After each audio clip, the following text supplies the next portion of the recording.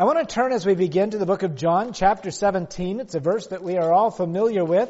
John chapter 17 and verse 3. John 17:3, Jesus in his great intercessory prayer. And he makes a very significant statement here. He says, "And this is eternal life, that they may know you, the only true God, and Jesus Christ, whom you have sent." What is eternal life? Knowing God and Jesus. Knowing Jesus is eternal life. The goal of the Christian journey is to know Jesus.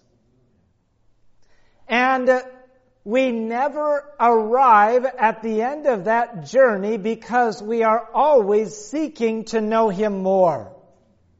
Even after 1 billion years in eternity, we will be seeking to know Jesus and His love more. Every day, our goal and our desire should be to know Jesus and to know Him more. And so as we think of that, we're going to be focusing on that for the next couple months. And we're using as a guidebook the book Steps to Christ. We have a number of them. They're called Happiness for Life in the edition that we have. But if you do not have a Steps to Christ, or if you just want to read it in a different, same words, just different cover and things, please pick one up. We have some up here. We have them at the back table. Because I'd like to encourage everyone as we go through to read one chapter of Steps to Christ a week. Now that'll only take you between 15 minutes to half an hour a week. It's not a big assignment. But it will be a blessing. And I'm not going to read the book in the sermons, but I'm going to base the concept of the chapter, and we're going to be studying that in the sermons.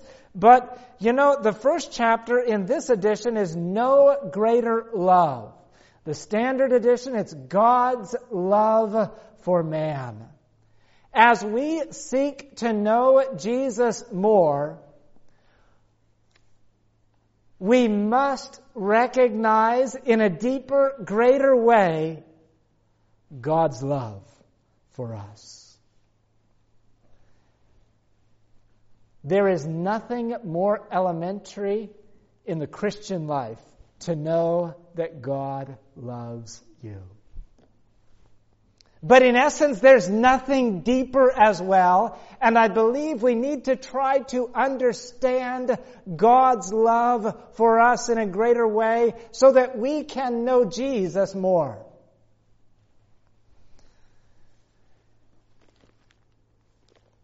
And as I think of God's love, probably the closest human relationship that somewhat can approximate the love of God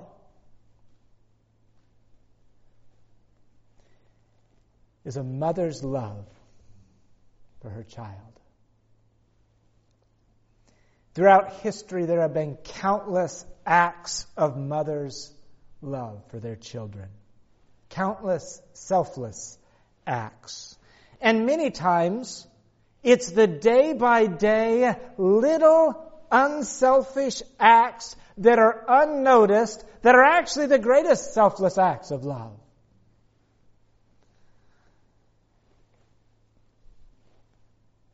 But there's an account. It's just an account. On August 16th of 1987, Northwest Flight 255 was taking off from Detroit International Airport. Unfortunately, it didn't make it very far past the runway. As far as an accident, it is still, if you can discount acts of terrorism, it is still the second worst air accident in U.S. history. 156 people tragically died. 4 of them were hit by the plane, or maybe 2. I think 2 died as they were hit by the plane as they were driving by.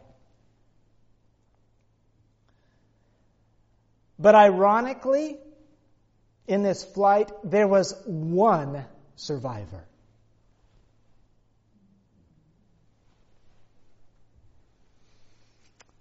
And the survivor was 4-year-old Paula Chikane. And the question was asked, how did everybody in this plane perish? Every stewardess, pilot, co-pilot, and every passenger except this 4-year-old girl. There were other children. It could have been just the seat that she was in. But she was referred to as America's orphan because her mother, her father, and her brother all passed away in that flight. It's not totally certain, but it appears to some that what saved little Paula's life, not Paula. Yeah. No, I have that name wrong. Paula was the mother. What saved this 4-year-old girl's life, according to some accounts, is that in the 1-minute flight, or thereabouts, the mother realized that the plane was going to crash and got out of her seat to go and huddle over her 4-year-old daughter. There's no way to know for certain. She has no recollection of it. She has spoken about it now, but she still has no recollection of it. But if so, that 4-year-old girl's mother gave the ultimate sacrifice for her child. And there are countless selfless acts of love that a mother has done for her child or children. And God uses this tenderest earthly connection. But He uses it to illustrate that this tenderest earthly connection that we know is still fallible, but His love is not. Isaiah 49, verses 15 and 16. Can a woman forget her nursing child and not have compassion on the son of her womb? Surely they may forget, yet I will not forget you. See, I have inscribed you on the palms of my hands. Your walls are continually before me.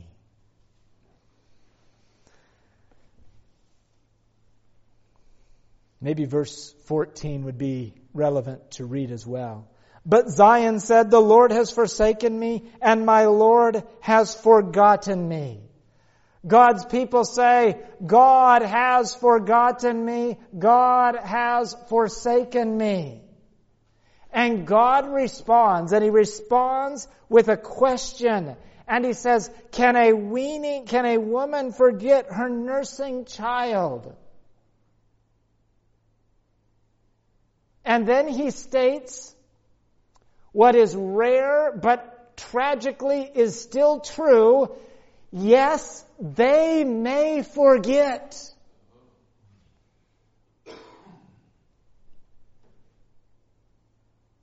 The closest earthly connection that you can think of.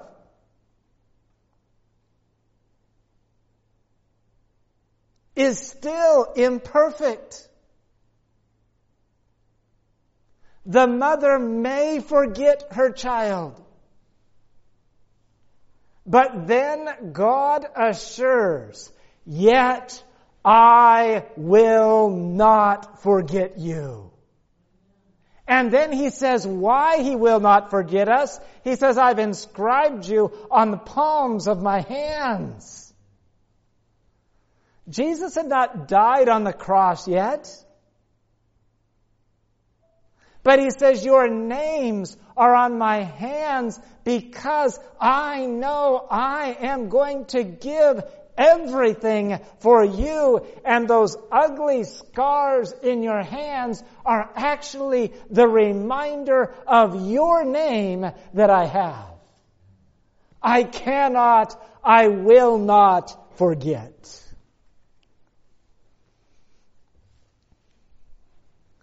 God's love surpasses the love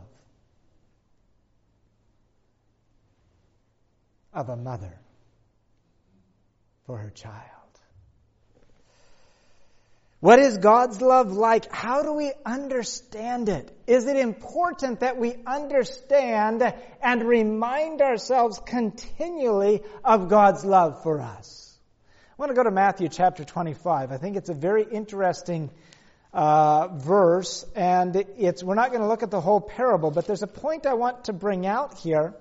This is the parable of the talents, and of course there were the 3 servants, and among these 3 servants, one is given 5, another is given 2, and the other servant is given 1. The one that is given 5 uses his talents and gains 5 more. The one that is given 2 uses his talents and gains more. But the one that was given 1 talent, what does he do? He buries it in the ground. It doesn't grow, that's right.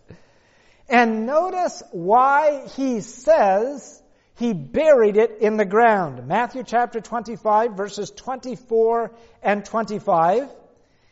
Then he who had received the 1 talent came and said, Lord, I knew you to be a hard man, reaping where you have not sown, and gathering where you have not scattered seed. And I was afraid, and went and hid your talent in the ground. Look, there you have what is yours.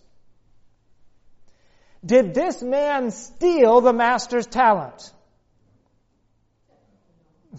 Technically, he did not.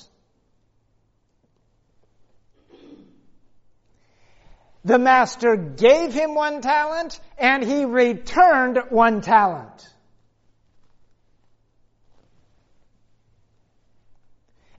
But he tells us why he did not do what he saw the others doing. You know, if he would have buried the talent, and then he perhaps saw his fellow servants, and they were out working with the talent and gaining income and whatever else, he could have dug that up again and started to do it, and I think he would not have been condemned.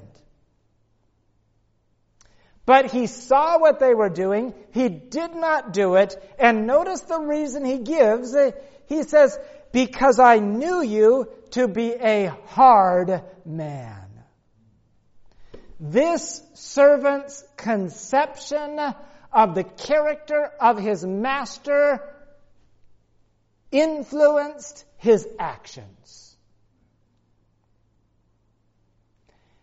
Our conception, even subliminal conception of the character of God, influences our actions as well.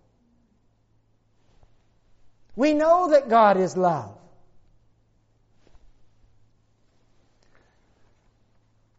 But do we have a warped perception of God's love that has influenced how we react? And I would suggest that most likely we do in some way, shape, or form.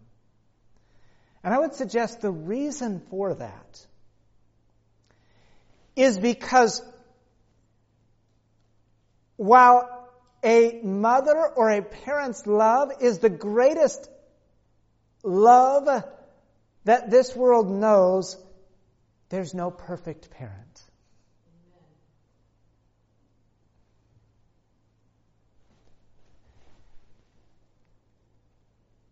And as good as, or not, as our parents may have been, it colors our thinking about our Heavenly Father.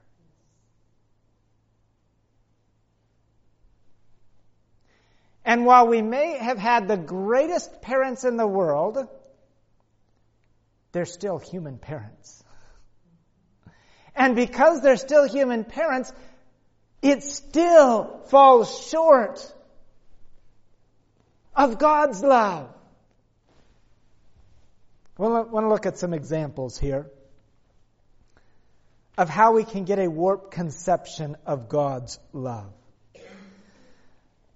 Think of the animistic religions. That's the native ancestral worship, frequently religions that were dominant in the more primitive tribes.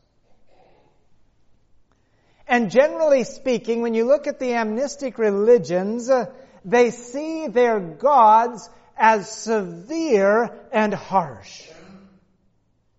And so what are they trying to do?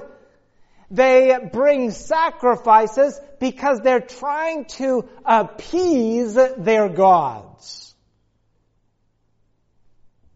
And when misfortunes come, if there's a flood, or if there's a drought, or if anything else that is unfortunate takes place, well, it's because the gods are angry.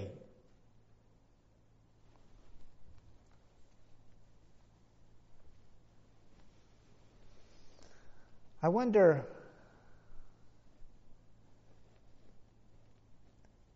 if they see God, the gods, as severe. Because they might have had times when their parents acted severely. I still remember that, I believe it was the first time I was in Africa.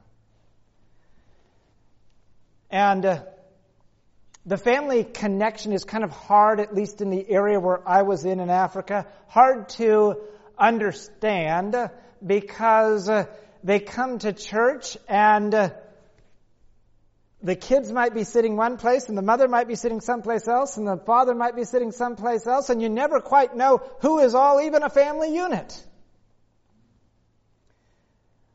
But I remember one morning we were staying in a house. They were Seventh-day Adventist believers, leaders in the church.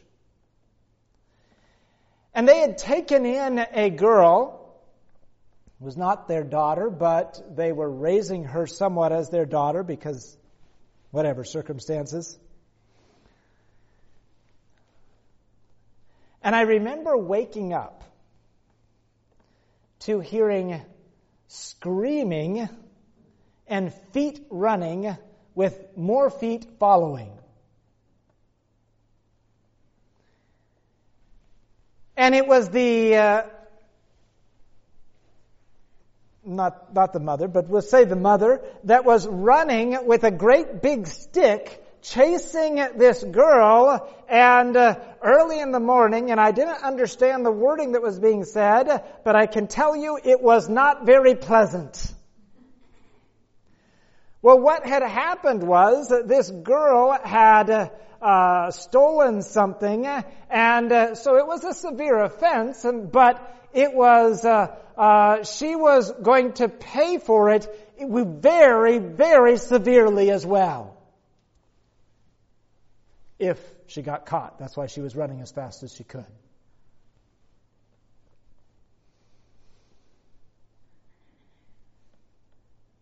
Could that color your conception of God as well?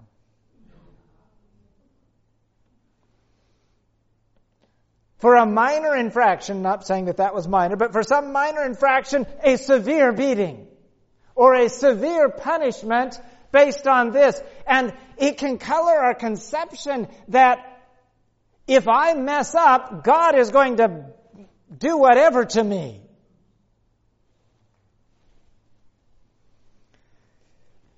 But that is not the character of God's love. Jeremiah chapter 31 verse 3 says, Yea, I have loved thee with an everlasting love. God's love endures forever. And even in disciplining, it's a manifestation of God's love. The Bible tells us in Hebrews chapter 12 verse 6 that He whom God loves, He chastens. Of course, earthly parents, we're chastening because of love, but sometimes it can go too far. In fact, we see in the very first curse in the Bible, God says, Cursed is the ground for your sake. God said, I am cursing the ground, and it is not going to yield the precious metals and the fruit that it yielded before, but I am cursing the ground for your sake. It is a blessing to you, even though we might not have recognized it then. There are other views of God. Deism is not popular as a philosophy today, but it's still very prevalent. Deism is the idea that God set the world in order and then He stepped away. And things just continue as God set them up to begin with. Sure, there is a God, but He's not involved. And like I said, it's not a common philosophy today, but it's a very common way of thinking, even if people do not categorize it as deism. Yeah, I believe there's a God. Yeah, He's a good God, but He's not involved.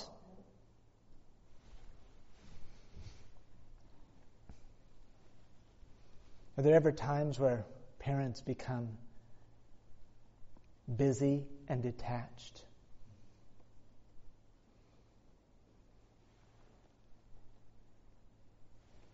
Some may have been abandoned, or one parent was not present. For others, maybe the parents were so busy working that it seemed like there was no time for the children. Can you see how deism would be a view of God that is similar to a child that is not had the presence of the parent that was needed? God is not a detached parent. Notice Isaiah chapter 43.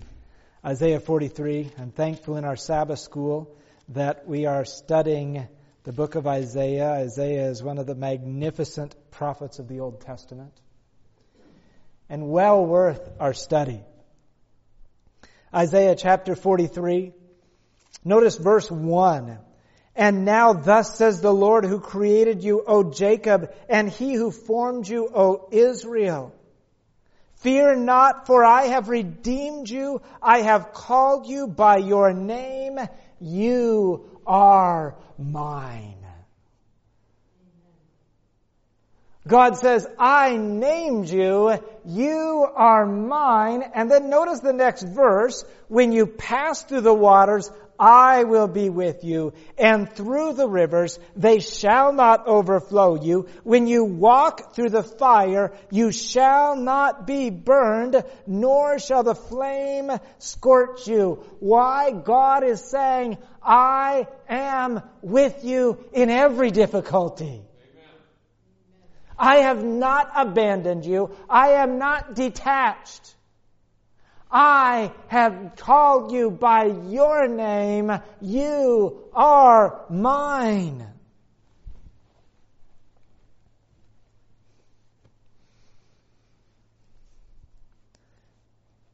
What about for many? They see God as waiting to catch you in a mistake. Their view of God is that you're taking a multiple question test, and if you miss one, you fail. Or their view of God is that God is the heavenly policeman, and if you're going 1 mile over the speed limit, He's got you in His radar.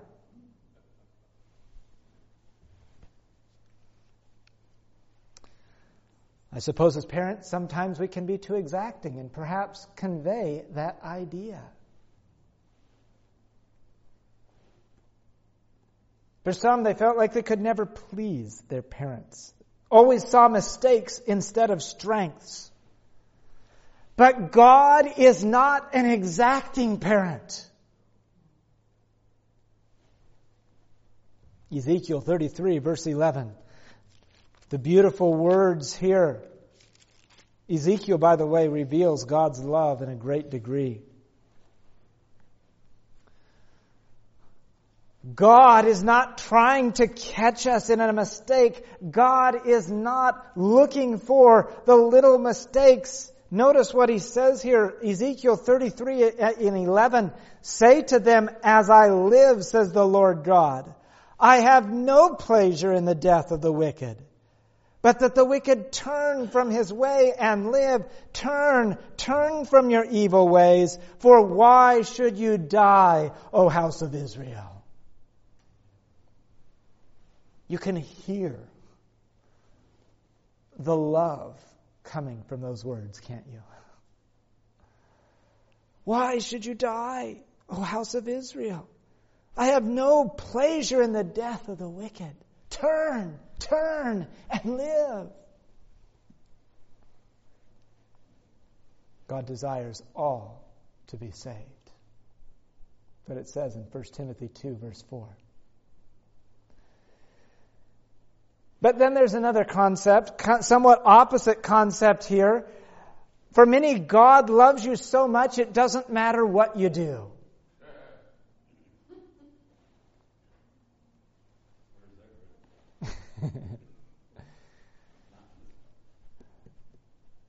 But have you ever erred in parenting as an indulgent parent? For many, God is an indulgent parent. Perhaps that's because that's what they're familiar with. Or maybe it's just because it's easier to think that way.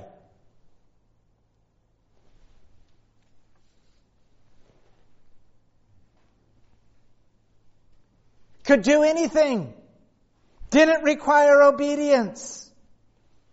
And you haven't manifested in a myriad of different theologies today. Once you're saved, you're always saved. All that's necessary is to accept Jesus, but you don't have to follow Him.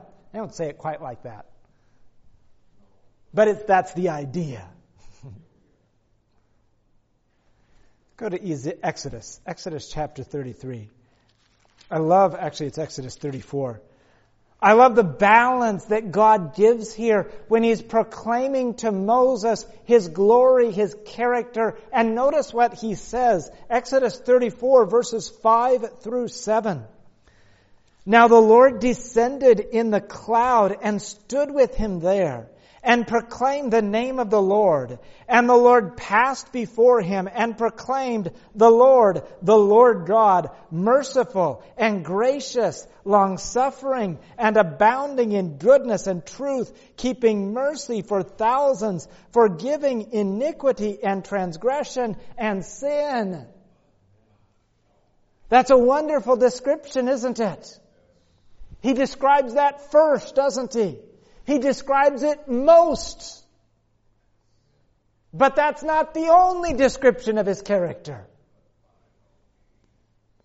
We continue reading, by no means clearing the guilty, visiting the iniquity of the fathers upon the children and the children's children to the third and the fourth generation.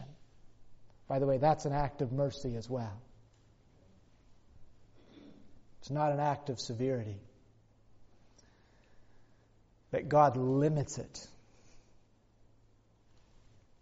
to those that observe the behavior.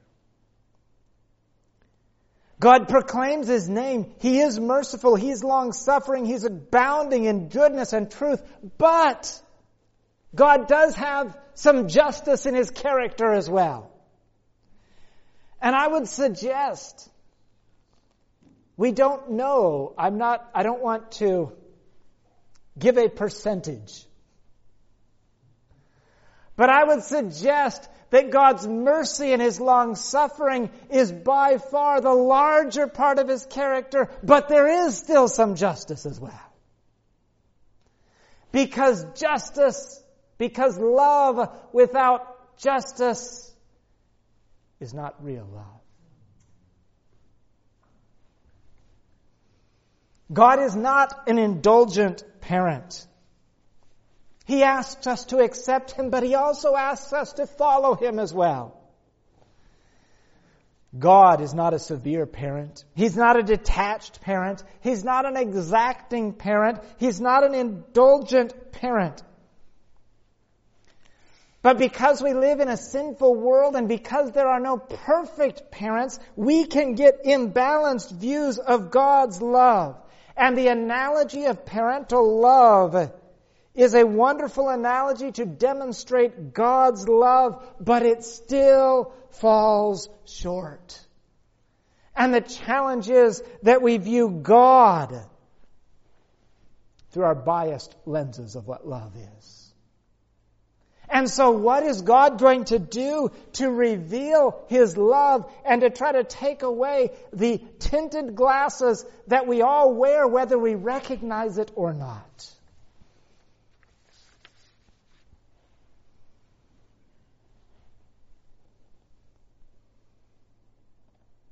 He did the only thing He could do.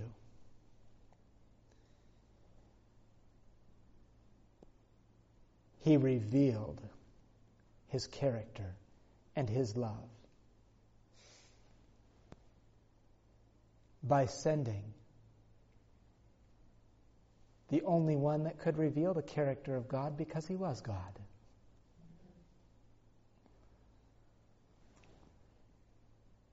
God's love gave. We know the verse, John 3:16. For God so loved the world that He gave His only begotten Son, that whosoever believeth in Him should not perish, but have everlasting life. God so loved that He gave. He could give no more. He gave everything He had because He was trying to help us to understand God's love. Go with me to John chapter 17. John chapter 17, verse 26. This is Jesus' closing prayer. Notice what Jesus says. He says, and I have declared to them your name, and will declare it, that the love with which you loved me may be in them, and I in them. Jesus says, I've declared your name. I've declared your character. Why? So that the love that you have for me can be in them. Jesus lives God's love.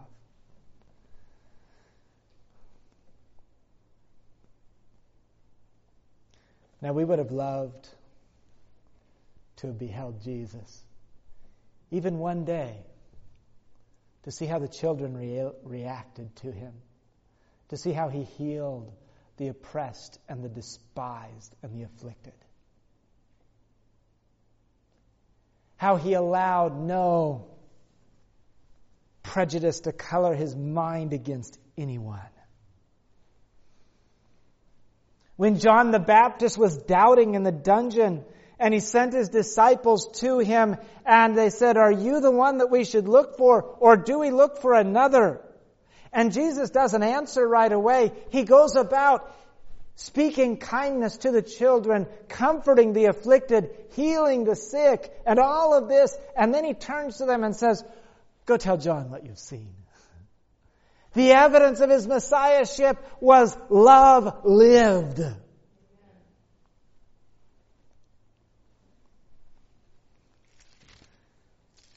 God's love gives. God's love lives. And God's love dies. 1 John chapter 3, verse 16.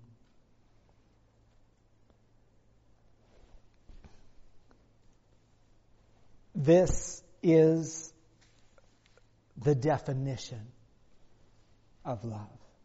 But in order to get this definition, we've got to contemplate, meditate the life of Jesus. 1 John chapter 3, verse 16. By this we know love, because he laid down his life for us.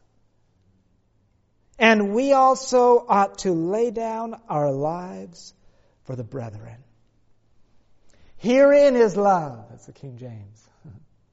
The definition of love, the revelation of love, God's character given, lived, and now dying. Voluntarily. For while ye were yet sinners, Paul says in Romans chapter 5, verse 8, Christ died for you. He dies for a race of rebels. To understand, to get the definition of God's love, we have to spend time thinking about it.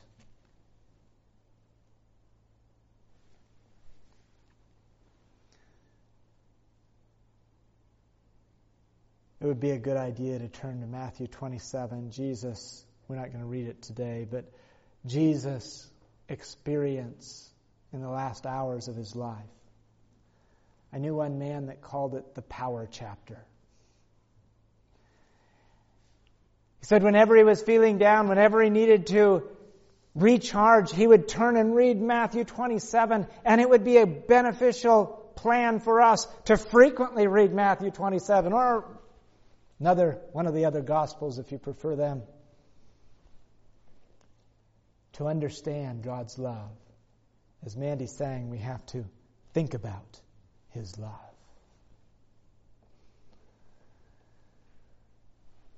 Our view, because we live in a sinful world, our view of love is warped. But God uses the strongest analogy possible. He uses a mother's love to illustrate his love. Can the nursing mother forget her child? Yes, they may forget, but I will not forget.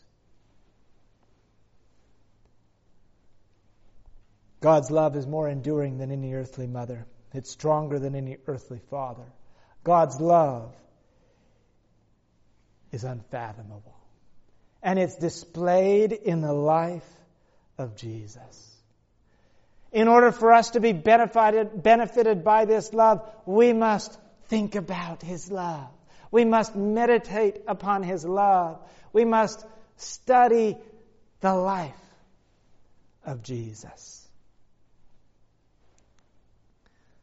Steps to Christ, page 15. It says, the more we study the divine character in the light of the cross, the more we see mercy, tenderness, and forgiveness blended with equity and justice, and the more clearly we discern innumerable evidences of a love that is infinite and a tender pity surpassing a mother's yearning sympathy for her wayward child.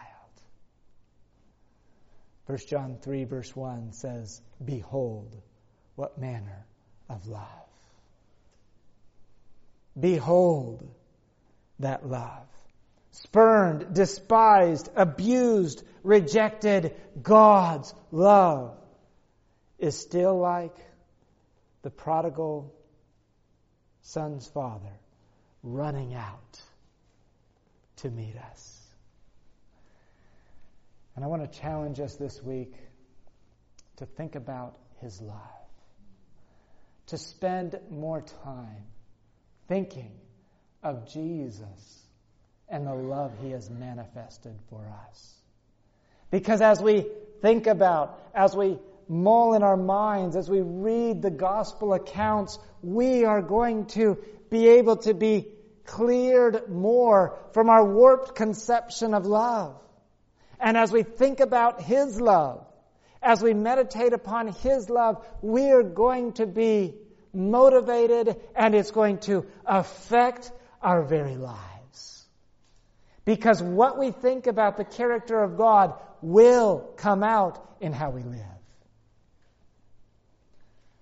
Let us behold more the character of God's love.